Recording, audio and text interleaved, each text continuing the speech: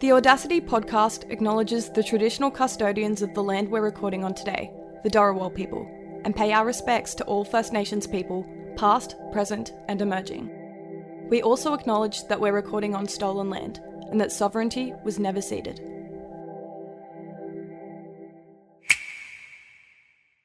The Audacity podcast will start in 3, 2, 1, and launch.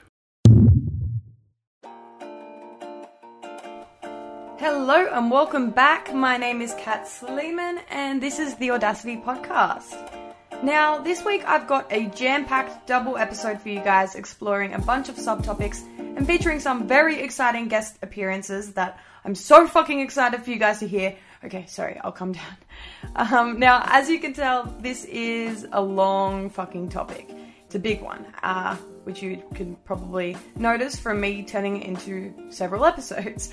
But I did that because I think that we talk about some pretty heavy stuff, and I don't want to just hit you with that. So I thought that I would break it up into a couple of episodes so that you can listen to it at your own pace.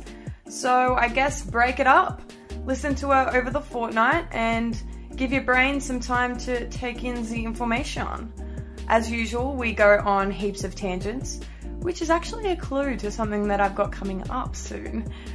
But yeah, so I'm kind of sorry for it being so long, but also kind of not sorry at all because content is king, so really you should be thanking me. Anyway, you can now also submit stories, questions, and topic requests via the link in the bio at the Audacity org on Instagram, which is so exciting. You're listening to the Audacity podcast. So these episodes of the Audacity podcast are focused around male-dominated creative industries, and the music industry in particular, and I guess the prevalent sexism that resides in it. Now, this is a very timely topic, as you might have seen the Four Corners episode on the misconduct at Sony Music, and of course, everything going on with Queen Britney. So there's a lot to unpack within this topic, and a lot of avenues that we can go down. But in this first episode, we'll be chatting to a couple amazing special guests about what it's like being a woman in the music industry, but also touching on a very hot topic right now that is Rancid Eddie's blatantly misogynistic music, and the fact that they still are being given a platform and being supported, which I think is fucked. Anyway, in part 2, I will be talking about music ownership, and we'll be unpacking why Taylor Swift is actually re-recording her old songs, and going into the feud between her and Scooter Braun, which is actually juicy as fuck. And I didn't even realize just how many holes there were to go down in this story. So I'm so excited for you guys to hear it because I want to talk about it. In part 2, I will also be breaking down the difference between men sexualizing women and women taking ownership of their sexuality. All systems active. But before we get started, I thought I'd do a follow-up, as I had some stuff that I wanted to quickly add on from last week's topic, and also add some audacious things in the news that I think definitely need to be commented on. I was thinking of starting the episode with one of those, cute and perky, so how was your week conversations with, my roommate Emily, but then I was like, this isn't really therapy, and no one really gives a fuck how my week was, so let's move on. But actually, before we move on, I will say, because I feel like this gives context to my angst this episode, and I want to be completely honest with you guys as my listeners. I'm making it out to be something really dark, but really all I was going to say is that I had a hugely anxious week. Irrationally anxious. To the point where I had a bad headache the other day, and I actually got paranoid that I was going to get foreign accent syndrome after talking about that lady getting foreign accent syndrome in episode 1. I literally thought that it was going to be my bad karma for joking about it. I'm not even being ironic. I thought that I would wake up with a different accent. Anyway, it's fine. I think I'm just honestly a bit on edge at the current state of the world right now. Sometimes it gets a lot, as we all know. I think all of the stuff going on, for me anyway, I have family in Lebanon, and that's kind of unsettling knowing what's going on over there, and we've just had the tornado in Armidale, which is also close to my hometown Tamworth. So my thoughts go out to all of the people that are affected by those tragedies and also other tragedies. But yeah, sometimes it does get a lot, and obviously doing this podcast, I'm talking about some pretty heavy stuff, so I'm gonna utilize the angsty energy and channel it into the rants. Because honestly, there's a lot of rants in these 2 episodes, which I hope you guys like. Some people have said they like them. So, there were so many rants that I couldn't choose just one moment to be the episode's audacious moment. So I had to include them all, hence this episode being so long. So anyway, also take me with a grain of salt, because I'm pretty fired up. Emotions are coming in hot. Also sorry if I lose my voice at some point throughout this, because I'm also recovering from my big night out on Monday still, even though it's, like, at the time of recording this, it's way later than Monday. But the restrictions have eased for people in Wollongong, so I had a great night. I actually had the fucking funniest Uber driver that night. Twice, actually. The first time I had him, he wanted to do the Grace Kelly Mika TikTok challenge with me. I could be blue, I could be violet. I know the one. Yeah. I could be purple, I could be anything you like. I could be brown, I could be blue, I could be violet sky, I could be hurtful, I could be purple. Okay, who wants to do that one? The second time I had him, we did Uptown Girl. In a uptown world, Woo! getting tired of a high class source. You know when you just fucked up though, and like to gas up your Uber driver? Yeah, it was a lot of that. You should continue. I'm not even. Pursue I'm that not. shit. Yeah. I think people with the musical talent. I wish that I could like have that. You know. Me too. That's a lot of... Oh, God bless him. I miss him. I wonder what he's up to right now. He was one of those people that was like really, really willing to sing for you, if you know what I mean. Like he made sure we knew that he sung. Hence why I feel like morally okay with putting in that audio. Anyway. So, follow-ups from questions for women. There were a couple turn-ons in men that I did forget to mention. Firstly, being confident. Not arrogant, but confident. I mean, I feel like we touched on that, but I guess worth reiterating. So if you like a lady, tell her, you know, reach out to her. Make it known that you actually like her, because chances are she won't fucking know. Also, another turn-on is when they do housework and don't expect to be praised for it. Also being in touch with your feminine side and not reiterating how in touch with your feminine side you are, because once again, we will know. You don't need to tell us. And lastly, consent. Consent is sexy. Potentially the sexiest thing ever, actually. So ask before you touch, okay, lads? You can look at the menu, but you're not ordering until she says so. Stand clear. Now, there were a couple of things in the media that I honestly needed to touch on in these episodes. One of them will be discussed in a fair bit of depth later in the episode, so definitely stick around for that, because we've got a very special guest jumping on who's quite knowledgeable on the subject. But before that, the first audacious thing in the media that we really need to talk about is Jonathan Thurston's Welcome to Country being cut off during the NRL Grand Final. Because no matter how unintentional it may have been, no apology was given. So, in case you missed it, whoever was on the Orcs fully Kanye'd poor Jonathan Thurston and started blaring the Australian anthem before he even had a chance to bloody finish the Welcome to Country. Now, I saw a couple articles on this because I saw it and then I looked it up because I was like, that was cooked. And then, yeah, there was like 3 articles and then nothing. Zilch. No apology from the NRL. Everyone forgets everything, as per usual. This really frustrates me because if you want First Nations people to feel respected and valued, how about start by letting them finish speaking?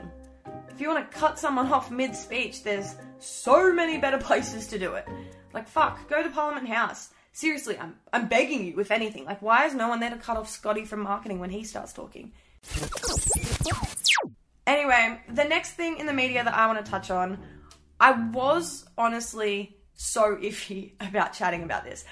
I would be lying if I said I didn't call 4 people and ask for their opinions. But they said that I should put it in. And like it's genuinely been playing on my mind for the last couple of days so much. Actually, last couple of weeks. So I need to address it. Fuck, no wonder why I'm so anxious. Listen to me. This is peak anxiety. Anyway, now I want to disclaim this right now. I don't want this to be an anti-vax spiel because I don't care. I'm fully vaxxed. Had no symptoms. I'm Gucci. We are allowed to go out if you're double vaxxed anyway. So, not what I want to talk about. Cool. What I do want to address in regards to anti-vaxxers is the appropriation and the co-opting of pro-choice slogans such as my body, my choice to fuel their protests. Now, I want to unpack this because at first glance, the argument makes some sense. Or at least you can understand how it makes sense to the person giving it. But in reality, carelessly throwing around phrases about body autonomy belittles the actual pro-choice debate, and it really overlooks issues surrounding pregnancy and fertility. And honestly, this is literally like saying all lives matter. It's ridiculous. So I want to read out a paragraph from Guardian journalist Eva Wiseman, who also had a really frustrated and upset response by all of this talk. Here's what she said when she saw the pictures of anti-vaxxers holding up the signs that said, "My body, my choice." My body, my choice means nobody should force us to carry a pregnancy that we don't want, or force us to have sex if we don't want to. While COVID deniers are slinging these slogans about bodily autonomy around in discussions about vaccine passports and face masks, they're still being used to protest government regulation around abortion. In Texas, for example, a law has just been passed that allows Americans to sue anybody that helps a woman get an abortion. If a stranger overhears you talking about your abortion, they can not only sue the clinic for up to $10,000, but also the parent who lent you the money for it, and the taxi driver who took you there. The phrase still has work to do. It's used in COVID marches with the grim implication that it's hypocritical to support the right to choose a medical procedure and also support public health requirements like wearing face coverings. Except, no. A person who doesn't want to be pregnant harms nobody by choosing an abortion. Making that choice does not result in her breathing abortions onto 6 strangers. But by refusing a vaccine, a person is putting others at risk. So I got angry. For decades, people with uteruses have had to put up and deal with inaccessible healthcare and old white men making the decisions about our vaginas and our sex lives. But as soon as those same people experience 1/100th of what it's like to have your body regulated, all we hear is whining. Unquote. So once again, this point is not about being anti-vax. It's about people appropriating and co-opting a phrase that women have fought for so long that actually has a very serious and meaningful political background to it. I want to repeat a couple points that Clem Ford made on her Instagram in regards to this. I've paraphrased some of it, but all of the parts that I think are really important are here. Co-opting pro-abortion phrases just to use them as a justification for not wanting to take a vaccine that will help prevent other people in the community from dying is not okay.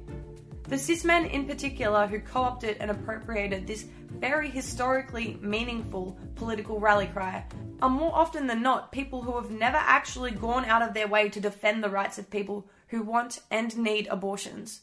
Actually, they're usually the ones chanting "God is watching" outside the abortion clinics. But these people don't care about the true notion of my body, my choice. They definitely don't care about civil liberty. They care about themselves. And their willingness to co-opt a phrase that has not just political meaning, but that has decades of real political activism behind it and work from people who worked collaboratively and with community in mind. It's just disrespectful. Like I said, it's like pulling out all lives matter when we're talking about racial issues. It's not justified. Their co-option of this phrase is also very indicative of how very little they've ever had their lives and their bodies policed by the state. It indicates how much privilege they have in the world, and it also shows exactly how little they've ever had to care about body autonomy issues. And really, it shows how the problem for them with vaccine mandates is not what's going into their body, but it's that someone has the audacity to tell them what to do. So that's all of Clem's major points, but if you're a cis dude chanting "my body, my choice," I really sincerely ask you, please find a new phrase. If you are a cis woman chanting "my body, my choice" because you don't want to take a vax, as Clem says, you're slightly more right to use that phrase, but you're also mocking every single person who's come before you and fought for your right to make a choice about pregnancy. You're mocking the labour that's gone into that, you're mocking all of the people that have died as part of that process, and you're mocking it because you don't want to take the vaccine. So, anti-vaxxers, I really sincerely ask one more time, please find a new phrase.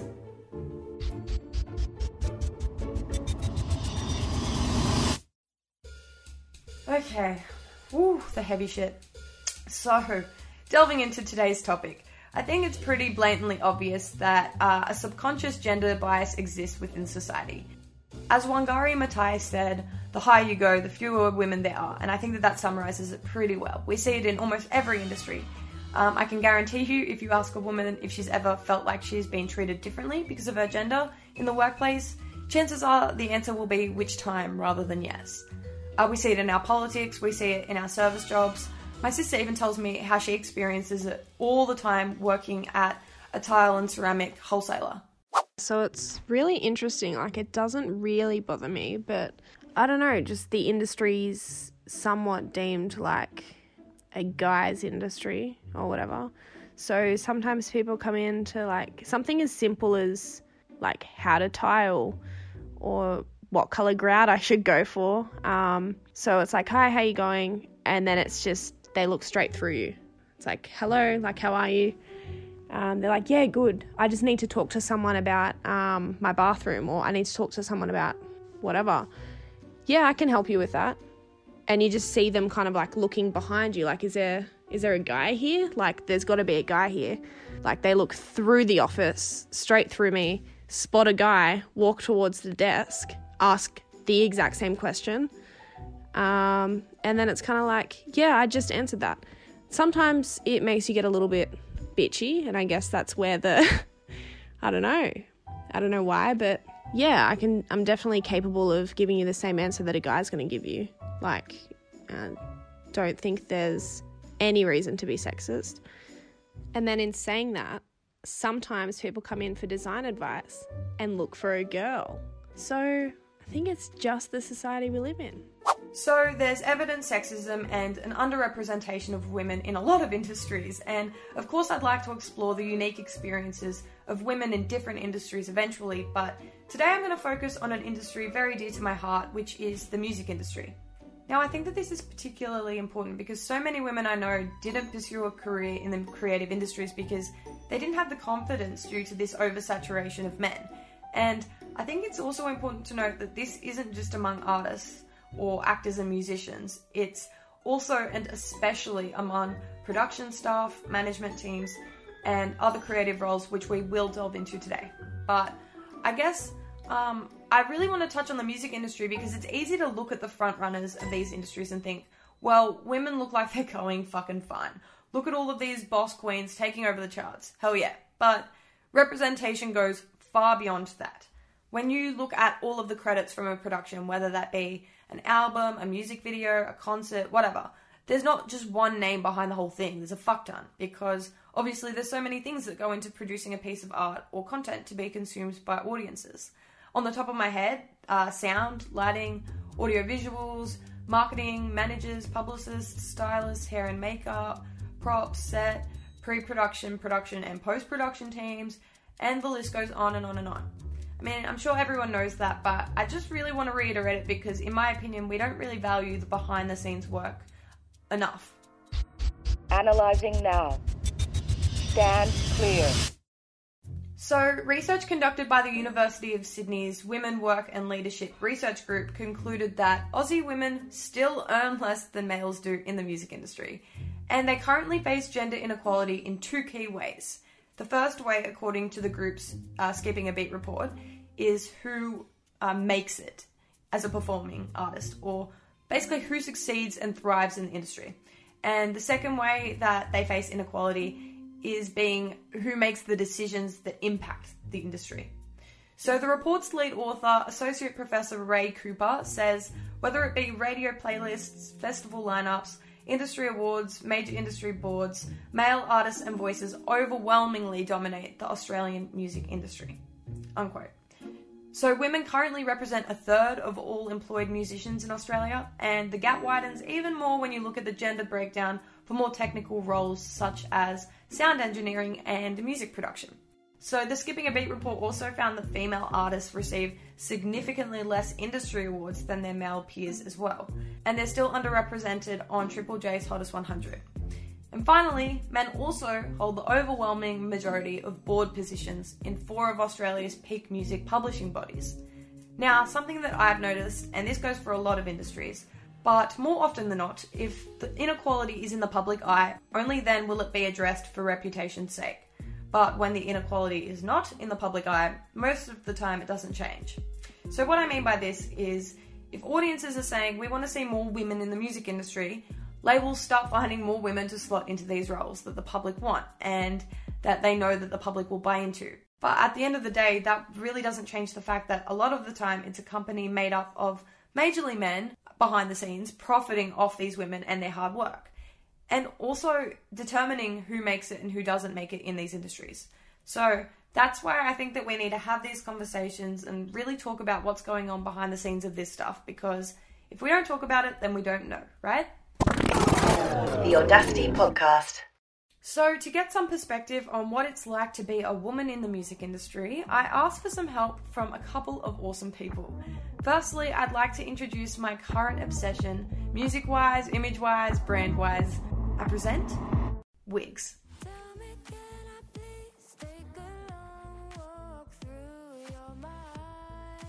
So Wiigz is a Brisbane-based, I'd say pop, synth / funk style duo made up of Hannah and Zoe. They have 2 singles out at the moment called Why and Red Hot Pants, and I highly recommend you go follow them and their music, because despite literally only starting during COVID lockdown, they have created such a distinct and unique brand and musical experience, and are defining their own genre of music in my opinion, which is fucking sick. So I sat down with Hannah from Wiigz to chat about her experience as a woman in the music industry. But before we got into it, I asked Hannah about how Wiigz came to fruition. Hello, lovely. Do you want to introduce yourself? Yes, I am Hannah. I am half of Wiigz, and Zoe couldn't be here today, but she is the other half. We couldn't be Wiigz without each other, and we're a pop disco sort of. No, actually not disco. You guys are so awesome because I feel like you define your own genre. Like, I don't think I've ever heard anything like your music. That's like awesome to achieve as artists. Aww. Thank you.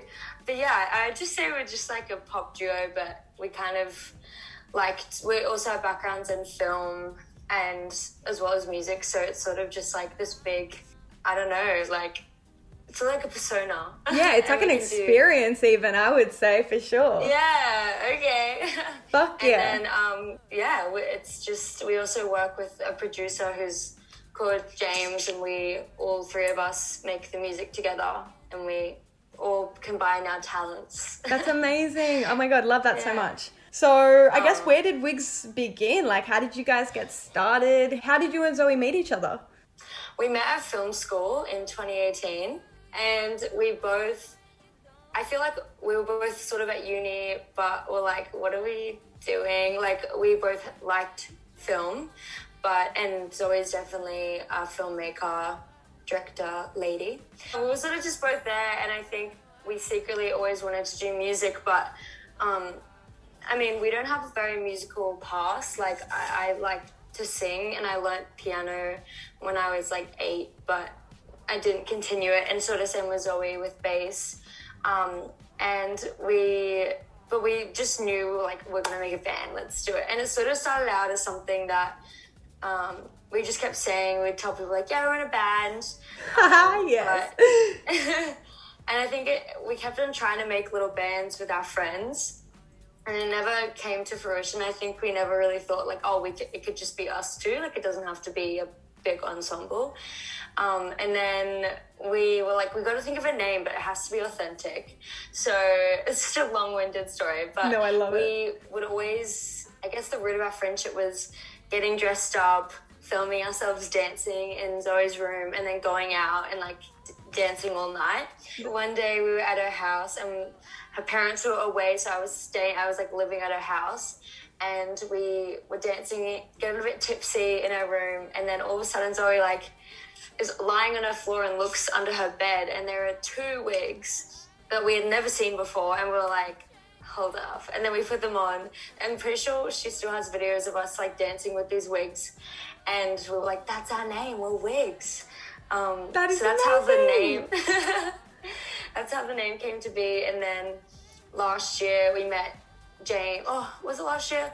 I don't know. Last year we started making music with James, and he taught us so much, and we're definitely only new to this. Like, Zoe only really got she's amazing at bass, but she only really started playing during COVID last year. Oh, and then that she is played, like, every day. incredible. Yeah, so it's been very quick, and we definitely don't know what we're doing, but it's just fun.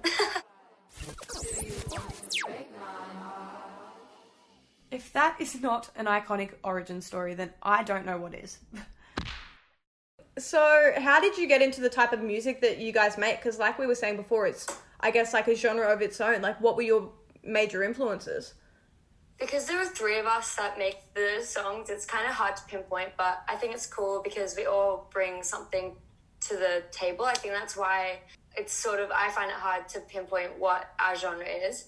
But speaking on behalf of everyone, I would say, like, there's very much a disco and soul and funk influence, especially because I didn't really know much about bass, and I just sort of thought it was just this instrument that was just there, and it was like accompanying the guitar in a band. And then I met Zoe, and she introduced me to all these bass lines that like led the song in funk music. Yeah. And I was like, oh, okay, so our songs have very funky bass lines, but then a more poppy sound, probably because James really loves pop, but also he loves all genres. I feel like all of us love all genres, but I think that's how it kind of melds. And then, I don't know, I guess I listened to a lot of pop music as a kid and like always wanted to be like a pop star. So sort of lyrically, all the lyrics are very simple and very poppy. And then I think we all add something to the table. Dude, that's a vibe. I love that so much. And I think that it's really important, especially like as an artist, to acknowledge and appreciate all genres. Because fuck, there's so many people out there that are like, oh no, I only listen to this genre or this genre. It's like, as a musician, wouldn't you want to like get so many influences from every fucking genre? Yeah. And even I think people shit, well, not anymore, but I feel like there was a They shit on stigma pop around music. pop. Oh, for Yeah, sure, it's dude. like- I literally, in my last episode, I did one, like 2 episodes ago, and I haven't released the footage from it, but I will now. And it was like, why do guys always shit on pop music? Or do they just fucking feel like they need to shit on pop music? Explain. Yeah, it's like they secretly like it. Here's what Harry, Tyler, and Maddie had to say when I asked them this question. Why do men hate rom-coms and pop music? Or do they just like feel like they need to hate them? Like the guys that I know that really enjoy pop music are very comfortable with themselves. Like they're very they're very self-assured. So I think like guys that don't enjoy pop music, I think they're just not comfortable with the kind of vibes that that's putting out. You know, they want to feel cool. They want to feel hardcore. That's why you see rap is like such a stereotypical like thing for guys to listen to. What men are you talking to? They're the best.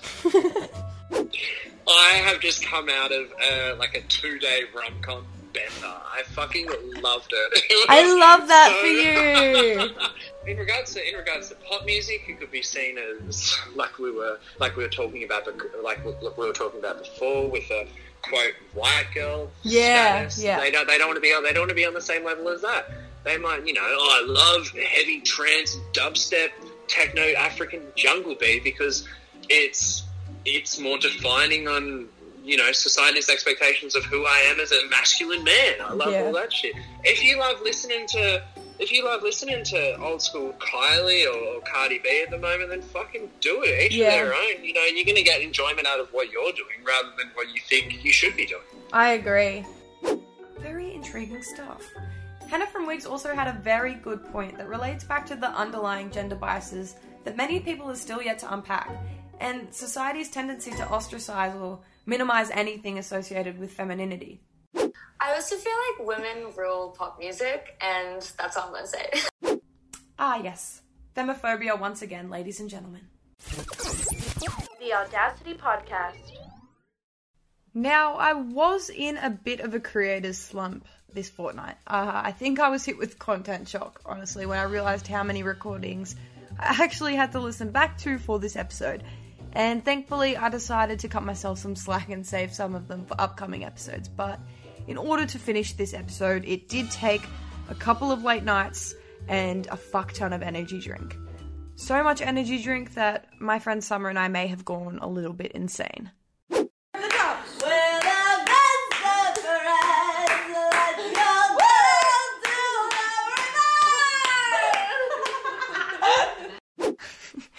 But yes, if that's not insane, then me suddenly getting the urge to start a band at 2 a.m. definitely was. Okay, so all of this talk, Summer, of woman musicians is making me want to start a band. Yeah. Should we start a band? Yeah! Yeah! I'm on the tambourine! Maybe we could do like a Snoop Dogg-esque, like Christmas album.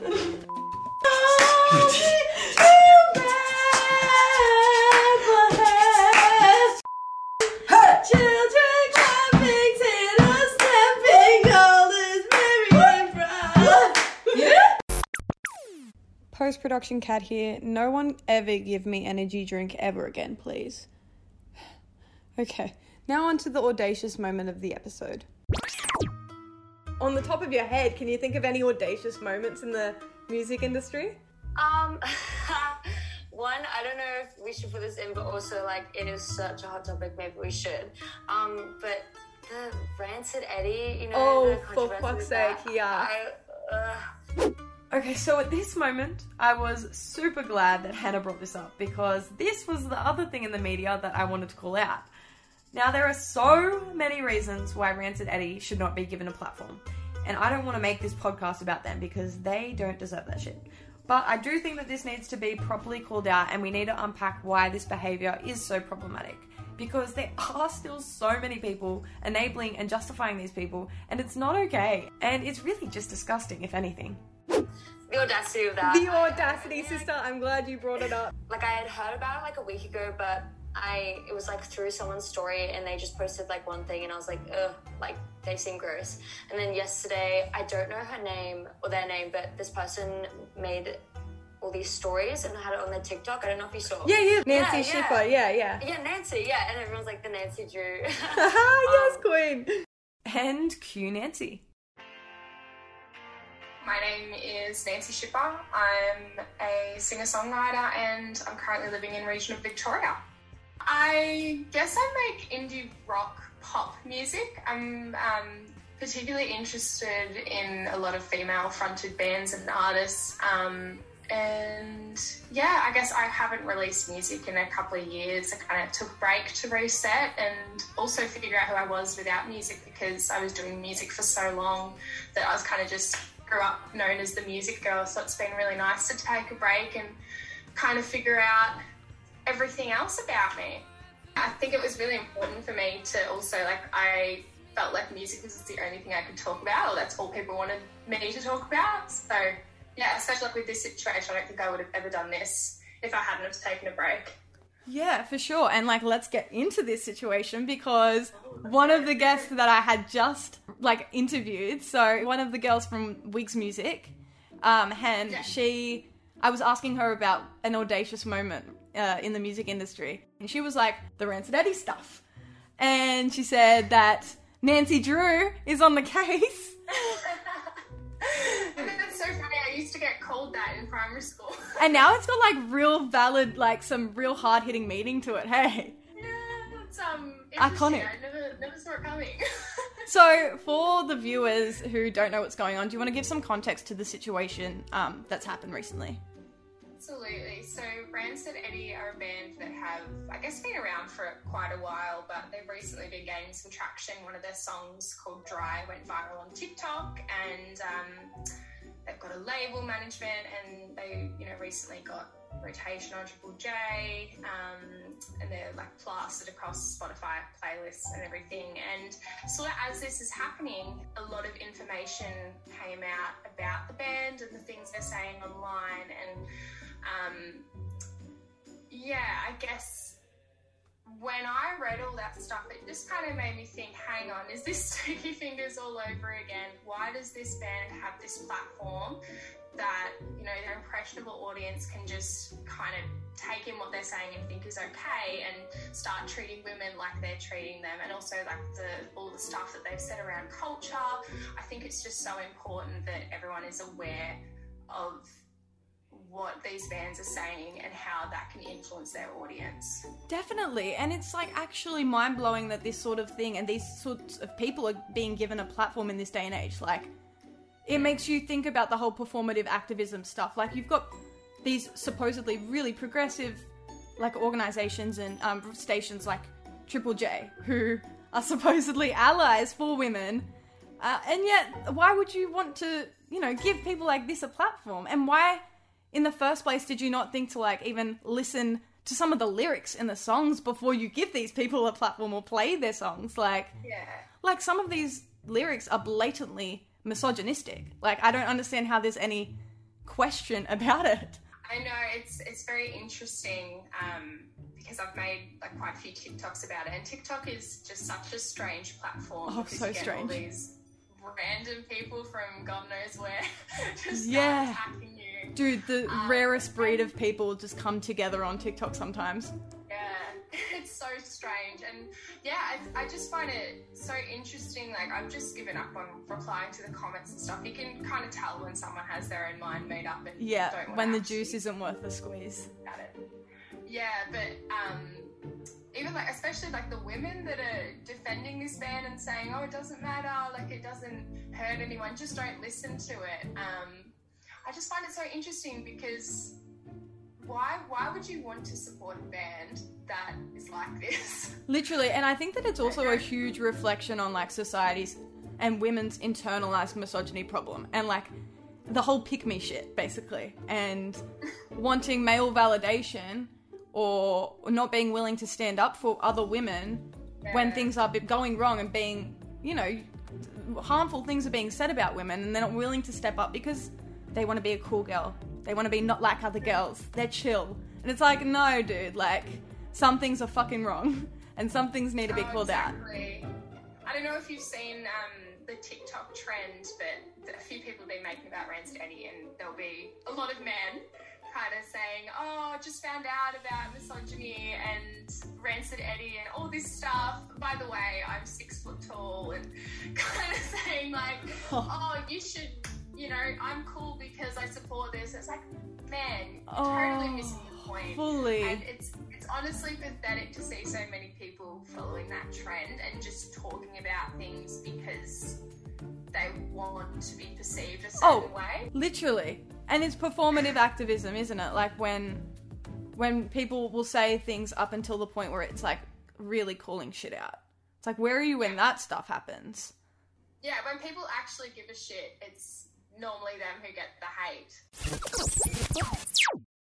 Yeah, I want to thank you for messaging them and actually confronting them with what they've done and like fully asking them to explain themselves, because without that we wouldn't have seen that they genuinely can't really explain themselves, and that there's no valid reasoning behind why they did it, or there's no justification for their lyrics, there's no cryptic message or anything. It's just blatant ignorance. Yeah, it was so strange. Like, I kind of just DM'd them thinking I might get a sentence back, if that, and they saw the message like straight away and were like typing and then removed it and all that. And yeah, I was just so gobsmacked at everything they said, because I honestly was expecting them to come back with like a statement that was, you know, posted by the band's account maybe like the day before. But no, you're absolutely right. It was just pure. There's no word for it, eh? Yuckiness. It's just ick. Like, pure ick. I can't believe women are attracted to it then. Like, as well, that's even funnier to me. I'm like, people like them? Oh my gosh. Hannah from Wiigz also made a very good point. We're not going to make this podcast about him, but like even the fact that he said like, oh, I wrote this song about my female friend who felt like a cum rag, and I was like, well, you should have written it for her, sent it to her, like sent it to a female artist, let them sing it, because I guarantee you none of them would have. Just like, I guess, someone speaking on someone else's issue or their life story, you know what I mean? Like a man speaking on a woman's issue that they've literally never experienced and obviously have not done any research into. I think that's just the audacity. Definitely, sister, you've encompassed it well. Thank you. Just on the same topic, something that Kira Prue brought up, and again, I have so much respect for her. She's just an absolute queen. And at the forefront of everything, like 100% never would have had the confidence to put myself out there like this if it weren't for people like her and Camp Cope and Jaguar Jones. She replied to someone that was pulling Rancid Eddie's music to shreds and, saying, oh, it's a rip-off of this song, or also lots of people commenting on Jessie's grammar mistakes, which I can see why. I can see why the temptation is there to do so, but the fact is music is so objective, and you're not going to call someone out for things like their music being shit in quotation marks, or for making poor spelling choices. But I think it's really interesting that people are focusing on these little things instead, and it almost takes away from what kind of people they are, because I agree. Yes, it's about the music they make, and we don't want to give these people opportunities to have a really big platform and have big gigs where they're giving women and non-binary people an unsafe situation to be at or play at. But it's not just about tearing the band to shreds on their music, it's about what kind of messages they're sending in their music and as people on social media and in real life. Well, how are you feeling about it all? Like, have you still been receiving hate and stuff? Like, how are you coping? Are you okay? Yeah, actually, I'm okay. I think it makes it a lot easier that the trolls are random people on the internet, and a lot of the things they say don't have logic. And I also just feel upset for them that they feel that way and they don't get upset about this stuff. And I guess the support from the industry has largely been phenomenal, and I really feel like people have my back, so that's been really lovely. But I also just feel super overwhelmed because I this is very new for me to speak up about things I care about. I'm not the kind of person to hesitantly share a little bit. And honestly, I was just trying to spread the information and make it accessible for all, because I think sometimes when there's a lot of big words used, then some people will just go, oh, I don't understand that, so I'll just skip. And, a lot of the things I was seeing were on Twitter and then a bit on Instagram. So, I just thought, make a TikTok about it, and, because the song's going viral on there. So I wasn't really, expecting this massive thing. And then, again, with messaging the band.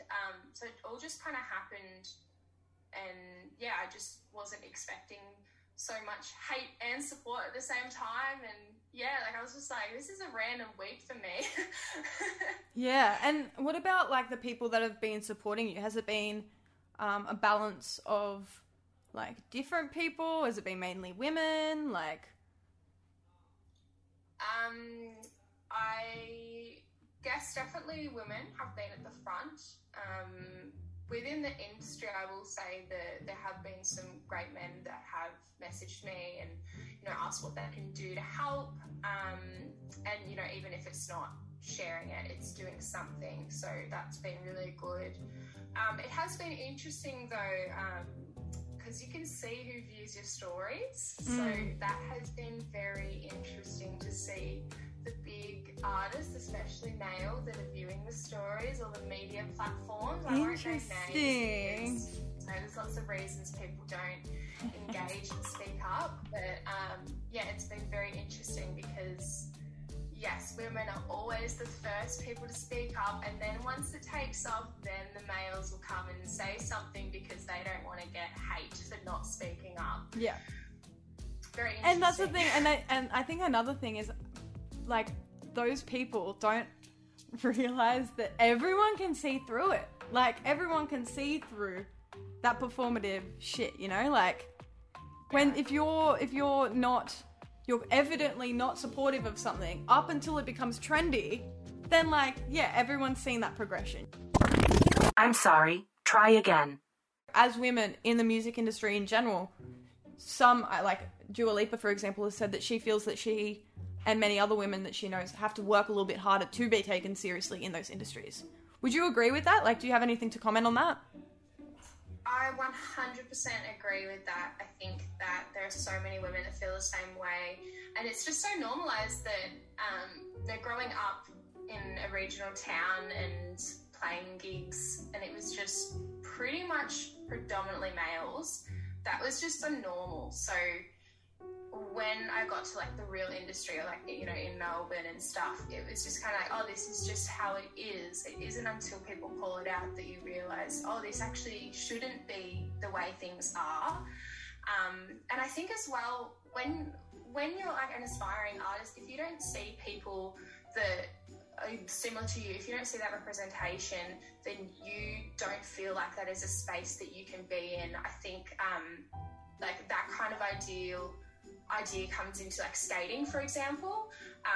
Like it's obviously such a male-dominated sport, and when women try to start, they're often just told like, oh, like stop trying too hard, you're a pick-me, or, you know, insulting them, and they have to work so much harder. And it's exactly the same in music and basically everything that is dominated by men. And I think it just needs to change so much. And like the comments I've gotten from men about, like, you know, liking Taylor Swift, or, you know, not constantly shredding and stuff. And like there's times where myself and so many other people will minimize our production skills or industry knowledge, instrument skills, and, you know, just tone ourselves down because we know we're going to get hate or, you know, comments made by males because they feel threatened when we do actually go, hang on, we actually know what we're doing.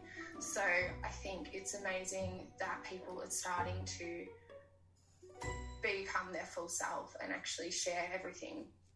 And I think that comment that you made as well, all of that was amazing, but that comment in particular that you said about how when we don't see people that are like us in these roles, then we don't have the confidence to go for those roles. And that's so especially the case with people of colour as well.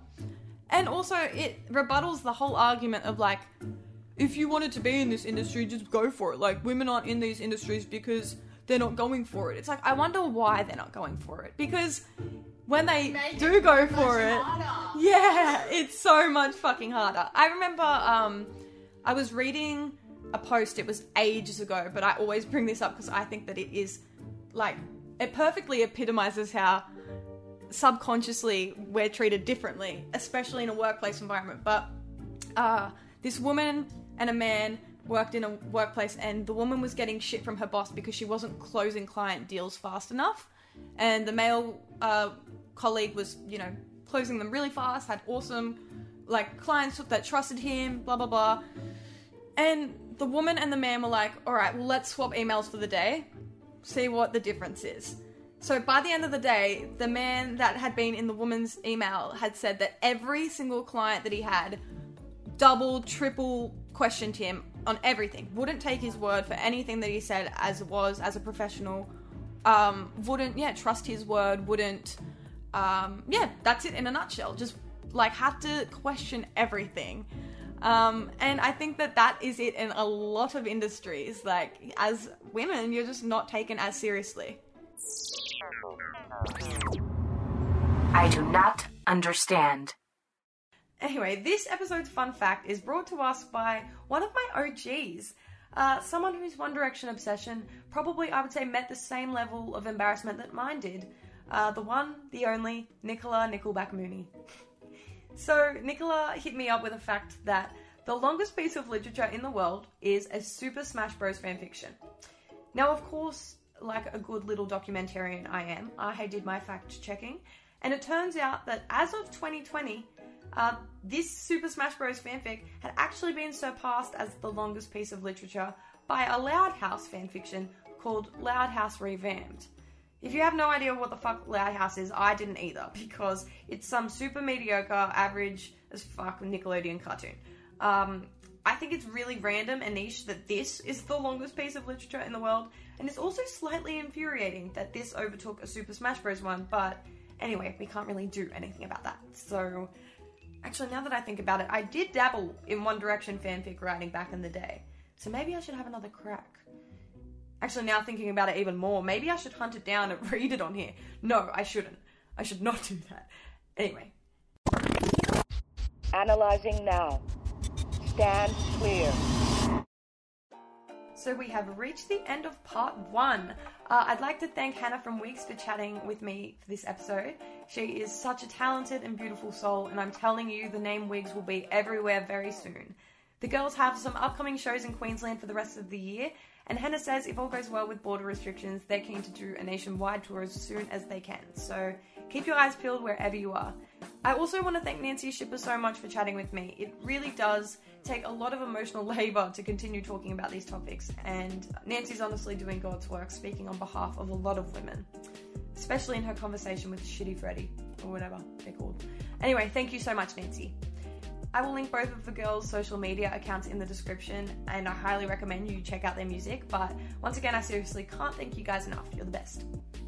Also, I'm sorry if this episode was a little bit heavy, but sometimes we're going to have these conversations for things to change, you know? Thank you guys for being willing to have these conversations, because this is where the change begins, my friends. If we're going to start a revolution, we need to talk about it. Now, if you're not already following me on Insta, you can find me at the Audacity org. You can now submit stories, questions, and topic requests via the link in the bio, so go do it. I'm Kat Sleeman. This has been the Audacity podcast. Until next time, fuck the patriarchy, sex not war, remember to keep your minds open, and of course, stay brilliant. Shutting down.